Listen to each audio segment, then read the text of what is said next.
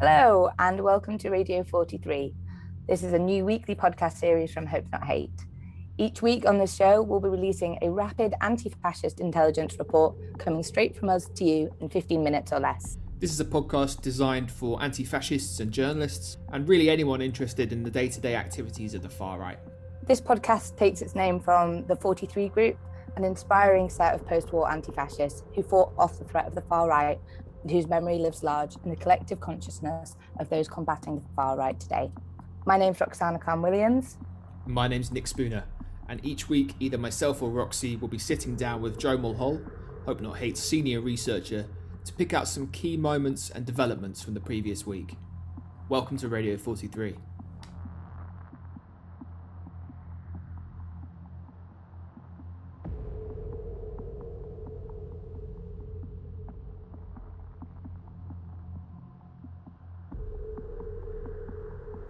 Hello, welcome to episode 7 of Radio 43, a weekly anti-fascist update from Hope Not Hate.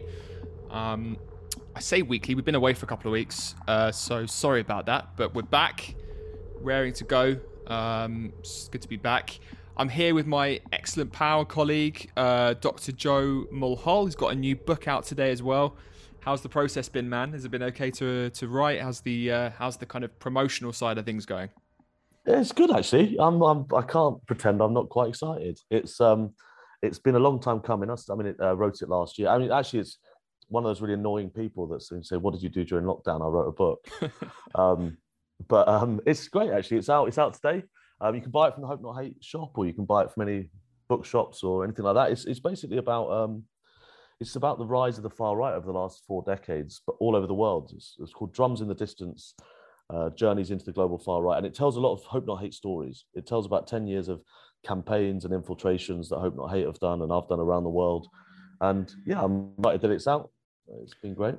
Yeah, I think it's going to be a must read. I think that we should do a special podcast episode on it. I mean, we'll get me and Roxy and we'll sit you down and just make it really uncomfortable for you, because we'll just be going how good it is. So yeah, I'm looking forward to that. So big congrats to you, man, and a happy birthday to Roxy, who she can't be here today, unfortunately, but it was her birthday last week. So big shout to Roxy, happy birthday to her for that. The first question, Joe, it's a big one. Is it coming home? What do you reckon? Of course, it's coming home. That's why I'm so hungover. I was feeling a little sore in the head this morning as well, I have to say. Very exciting. It is exciting, actually. Yeah, it's we've actually been monitoring it for work. Obviously, we've been doing some projects with The Guardian about the amount of racism and hate that footballers have been getting on social media. And so the first article came out a week or so ago after the group stage, and there'll be some more stuff probably in a couple of weeks. So we've had a bit of a work perspective as well. But obviously, last night was all about, you know, the laptops were soon enough closed and the excitement began. So I'm really excited. I know I just keep saying I'm really excited about lots of things, but yeah, it is coming home. I genuinely believe it. What's the first England tournament that you can remember, like in terms of England doing well in it? I mean, mine was Euro 96. I think that's the one I can actually physically remember. I'm older than you, but actually mine's probably properly remember was France 98. Oh, really? Okay. I don't really remember 96, but I just remember, you've got to remember Paul Gascoigne's goal against Scotland. It's difficult to know it's difficult to know what I remember and what I've just seen on YouTube. Well, anyway, we're looking forward to the weekend. It's definitely coming home, so fantastic. Let's get on with the show. We've got a fair bit to get through today. Just quickly do that plug thing that everyone does. Please do like the episodes, share it, subscribe to the podcast. It really does help. And if you fancy leaving us a review, that's also a massive help as well. I should say we're recording this on a Thursday this week. We're going to be back to our usual Tuesday slot from next week as well. Anyway, so this week we're going to be looking at what went down for the far right in Batley and Spen. Beyond their vote share. Woo! That's a little spoiler. But we have a couple of other things as well that we need to talk about. So let's get straight into it. Joe, quite a remarkable story in the Batley and Spen by-election in the end. It was won by the Labour Party candidate, Kim Leadbeater. the sister of the MP, Jo Cox, who was murdered going about her work in the constituency by a fascist terrorist in 2016. It seemed for a while, I mean, a lot of the noises coming out of the Labour Party in the run up to the to polling day were not good at all. And in the end, the margin, I think, was 342 or 3 or something like that. So a very, very close fought election campaign. And, we had volunteers out on the ground throughout the campaign, putting out material. We were campaigning specifically against the 5 far-right candidates who we profiled on the podcast a couple of weeks ago, 3 weeks ago. But it went really badly for all of them, didn't it, Joe? Very, very badly indeed. How badly did it actually go? It did. Well, I mean, generally speaking, actually, I think it's worth noting that it was a really ugly by-election campaign right, on lots of sides. I mean, I think there was, George Galloway was kind of whipping up tensions and being kind of anti-LGBT stuff and just generally grim campaign. I think there was some rumblings in the Labour camp of some sort of Islamophobia stuff, which is completely unacceptable. So all of the main candidates, I don't think it's worth saying, and of course you have the Conservatives up there as well. You have Brian Stevenson. We'll talk about the far right now, but I think I just wanted to accentuate that I don't think it's the far right did terrible things and the main campaigners didn't. I think actually all of the main parties that were in with a running at the top there did some pretty ugly politics while we're up there. But yeah, I mean, from the far right's perspective, it was a disaster. I mean, a comical disaster. I think, as we said a couple of weeks ago, Nick, that we never thought they were going to do particularly well, but they were going to go there and try and whip up tensions. And that's what we saw. But in terms of the results, I mean, it's worth just running through how badly few of them did. I mean, the person that finished very, very bottom was from the Heritage Party, Susan Laird, and she got just 33 votes. And she, just beating them out of last place was Jada Franson, obviously, who we talked about at some length. Jada Franson, kind of close friend of Nick Griffin, former kind of co-leader of Britain First. Again, disastrous campaign, absolutely no traction, both of which kind of got 50 and 33. So you've got those parties doing badly. But the real kind of bad one, I think, was Anne-Marie Waters and For Britain. I think there was a bit more expectation within the far right itself that For Britain would do slightly better. Anne-Marie Waters talked about it at quite length, about running a big campaign, about getting people on the ground. Tommy Robinson or Stephen Yaxley-Lennon talked about lending his support. They released a video. They talked about a big day of action in the run-up to it. And I think it made some people very nervous about it. The results were absolutely crushing. She got 97 votes, which was comically bad. And there's obviously already been fallout from this. I mean, Tommy Robinson pulled out of the day of action before it happened. So that day was a dismal flop. They got about 20 activists. Sorry to cut you up. Do you know why he did that? Is there any sense of coming out of sort of his camp why he didn't turn up in the end? Not publicly. Okay. Okay. So no, but no. So but who knows? He didn't turn up. So yeah, and so as a result of that, they only got about 20 people on the ground, and it was all led on the day by Eddie Butler, this guy we've talked about numerous times, this kind of ex-BNP figure, nasty character based down in Essex. So the day of action flopped. Very few people. I mean, now all of a sudden the recriminations are starting within the For Britain camp. I mean, Waters is trying to put a brave face on it. She's claiming that it was never a level playing field. She's even kind of claiming that the Royal Mail didn't deliver her leaflets. But whatever way they try and spin it, it was a pretty appalling failure. And especially on the back of kind of the local election results, she's now, of course, which were also disastrous for them. I think that she's going to be facing some pretty hard questions about her continued leadership. There's already some rumblings within various parts of the party. She's come out and said she's going to continue to talk about Islam. She believes that's their USP. But I think some of the more hardline elements of the party are going to be asking serious questions, because this is another disastrous result in a row for them. Yeah, it really is. Who do you think would take over? Is there anyone that you think would take over from her? Is it too early to say at the moment? It's hard to say at the moment. I mean, there's some branches which are kind of basically there's whole branches in For Britain that are just former BNP branches. And kind of Anne-Marie Waters has allowed them into the party, and they've kind of and they've got themselves a foothold. And so my hunch would be is that if there was going to be a split, you might see it along those lines. You'd see the old BNP lot rally and kind of take over the party. But I mean, I think lots of people are looking at this now. I mean, this is, as I say, the local elections were a disaster. She put in, she ran up in the North and did disastrously in that. She's now done disastrously here. Clearly something is not working for the party. I mean, they know it. And one of the things they've actually said this week is they're going to use the excess funds from their campaign to hire someone to give their image a revamp. So they've decided that it's time for some sort of change. So we'll have to see what that looks like. But it's definitely not very happy at the moment on the For Britain ship. I mean, this is kind of anecdotal from the activists that we had out there, but I mean, they saw absolutely nobody. No far right candidates, no one out canvassing for them or leaflet delivering or anything. So I mean, yeah, I mean, Anne-Marie Waters actually released some videos saying that they were scared, and so they were doing it either at night or they were kind of doing it at various times of the day when they felt they could kind of not be seen. So, and I mean, actually, if you looked at a lot of the videos, it looked like Anne-Marie Waters was traveling back and forth. So they definitely didn't get the ground campaign they wanted. And then a lot of the other parties, say, like, barely seemed to turn out at all as we kind of expected. But actually, the party we haven't mentioned is UKIP.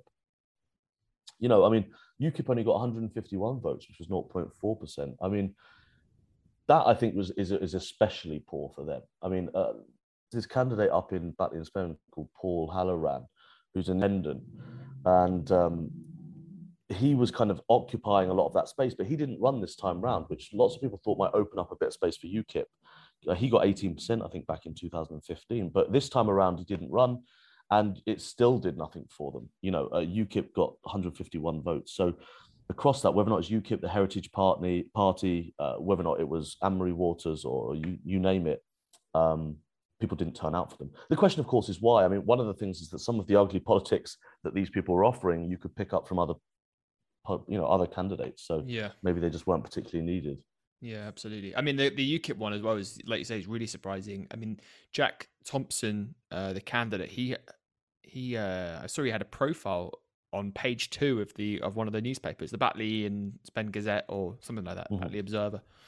Yeah, they put. I mean, actually, UKIP did seem to put some effort in, but to say with that sort of result, I mean, he came 6th or 7th after the English Democrat, you know, Theresa Hurst. And I mean, Theresa Hurst again only got 207 votes for the English Democrat. So, you know, we didn't talk about much of them last time, but again, that's 0.55% of the vote. So none of these people got votes that, you know, they were beaten out by the Yorkshire Party. And so disasters across the board, I think. But, you know, in one sense, we shouldn't be surprised. We've said it before on the podcast, like the electoral far right is in the toilet at the moment. You know, the electoral far right has been struggling for a long time. And this by-election, even with all the local tensions and all the local questions, has just actually served to show again how weak the electoral far right is right now. Yeah, I mean, do you have a sense of where this threat is going, where the electoral threat is going? It's so splintered. They're doing so badly, as you said. Like, where do they turn now? What do they do next? Yeah, I mean, Britain First is still to try and get registered with the Electoral Commission, so they think that they might be able to apply some of that space. I mean, they do have a bit of a branch structure. I mean, they've got some strength in the Northwest and in parts of the Midlands, so they would be one to watch electorally, I guess. But again, probably not. I mean, they're not going to be the new BNP. They're not there yet. Patriotic Alternative, again, they've been talking about elections here and there. They've been talking about trying to get registered again, so far unsuccessfully. So, you know, there's various people sniffing around, but, you know, these things happen in the British far right. If you look throughout the post-war period, there are times when the British electoral far right is very splintered and split, and it, you know, performs really poorly. And then eventually with time, it starts to coagulate and becomes sort of an electoral force. We saw that, you know, you see the union movement emerge in the late 40s, which brings together dozens of parties. You see the National Front come together in 67, again, bringing together lots of parties. The British National Party, again, then dominates the scene throughout the 2000s. So in the wake of the British National Party's collapse, we've seen all this splintering, which is what you'd expect. The question remains, there's currently no one to be able to pull these forces together into some sort of cogent political or, you know, force at the moment. That's the one to watch out for, but at the moment, there's nothing on the horizon. You mentioned you mentioned earlier on about Tommy Robinson not turning up for the weekend of action, but there was a bit of argy-bargy down in the town centre. Could you give us a sort of summary of what happened? I saw some photos with a lot of police officers knocking around, but I think there was a very few people turned out in the end, 14, 15 or something, wasn't it? Yeah, it was kind of absolutely tiny numbers. I mean, there was an awful lot of police. But yeah, I mean, there was kind of there was not much to kind of report really, other than a kind of a handful of guys turned out. I mean, the other thing that actually happened in the town centre, which again I'm sure the locals were equally excited about, was kind of Lawrence Fox's mob turning up, which we haven't mentioned yet. I mean, some of his kind of support turned up, and they had this free speech event in the centre with George Galloway, and George Galloway's kind of catchphrase where he just kept saying anal sex for 2 weeks before the election. But Lawrence Fox and his lot went up there. And it's funny, actually, I mentioned Paul Halloran earlier. He said that he still intends to run at the next general election for Reclaim. So, that's probably why Lawrence Fox was up there spending a bit of time with him. But I think the kind of argy-bargy you're talking about, and then the Lawrence Fox turning up, is this by-election was just one of those events where everyone was trying to get a piece of the action. Everyone saw it as a chance to kind of get their name in a newspaper or to kind of raise their profile, etc. And so everyone was clambering around it, Yeah, absolutely. The Lawrence Fox event, I think that was noteworthy because they were due to have an event in a town hall, I believe, and then Kirklees Council pulled basically pulled the event because there were security concerns, and then they went ahead anyway and did it outside. So, like you say, there was a kind of a real attempt just to just people just flooding the seat to try and get some of the action, as you say. I mean, it's funny. Fox is just talking of him briefly. I don't like to talk about him too much, but he's really backed himself into a corner because he's come out about the England team taking the knee and said you should support anyone who's playing England. Which, of course, now as the whole nation is kind of getting itself wrapped up into excitement about the football, is making him look more and more stupid. But it's interesting, isn't it? There was a time when it was, generally speaking, the left that said don't support England. And now it's the right. So that's just an interesting bit of volte-face in recent weeks. Yeah, there's a Tory MP as well who said he was extremely irate about the England team taking the knee. And he said that he was going to boycott all the England games. Now they got to the finals. So, yeah, I mean, Priti Patel said it. Priti Patel said, boo the England team. Yeah. And now all of a sudden, there she is celebrating the match last night. Tweeting pictures of herself out celebrating. Yeah, exactly. Yeah. Anything else you want to talk about the election? Like you say, it was yeah, no, fine. Let's just draw a line under it. But it was it was a pretty horrible campaign in parts. George Galloway did some really reprehensible stuff, and we did a really good, I think, a really good tweet thread about him and some of the things that he said in the past. So do go and check that out if you want a bit of analysis on George Galloway as a figure. And by things we mean one tweet in particular where he's explicitly anti-Semitic. There's just no two ways. It's worth getting that on the record. Is that the Tottenham Hotspur one? Yeah, the Tottenham Hotspur one. Yeah. No Israel on the cup. No, and Tottenham will play, isn't it? Yeah. The guy's reprehensible. He's vile, but maybe we'll do another. We'll come back to him another time, maybe. Yeah, absolutely disgraceful. Well, let's draw a line on the Batley and Spen by-election. A terrible few weeks for the far right. Let's just go on to one other story quickly. What's the latest on far right terror arrests, Joe? Is there any update? Yep, there's more. There's more. So I'm trying to think like when we were last on, but the recent one, actually, the most notable one is Alex Davies. So this is the guy that many of you, anyone who's kind of watched Hope Not Hate's work over recent years will have heard of or come across him before. He was the co-founder of National Action, and so it's now been announced that he's been arrested and he's going to stand trial next year, and he's being charged with remaining a member of the group after it was outlawed. So National Action were banned by the British government, and so it became a crime to still be a member or still to kind of hang around with each other as a group.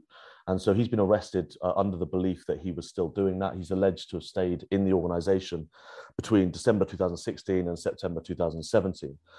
He created the group back in 2013, and it was banned kind of 3 years after that. So it looks like he's going to Bailey in London, or he turned up at the Old Bailey, last Friday, a couple of weeks ago, and he's now been released. And his kind of the next trial preparation hearing is not till October. So I think the trial looks like it's going to be April next year. It's penciled in for April next year, so it's one to watch. But clearly, this is just another one we've been mentioning lots of recently. There's obviously been a move by the police to go through and work out who has been still involved in NA after the ban, and a few of them have been getting some heat recently. So this is just the latest. But as the co-founder, it's obviously a big one that he's been nicked. Yeah, this is high profile.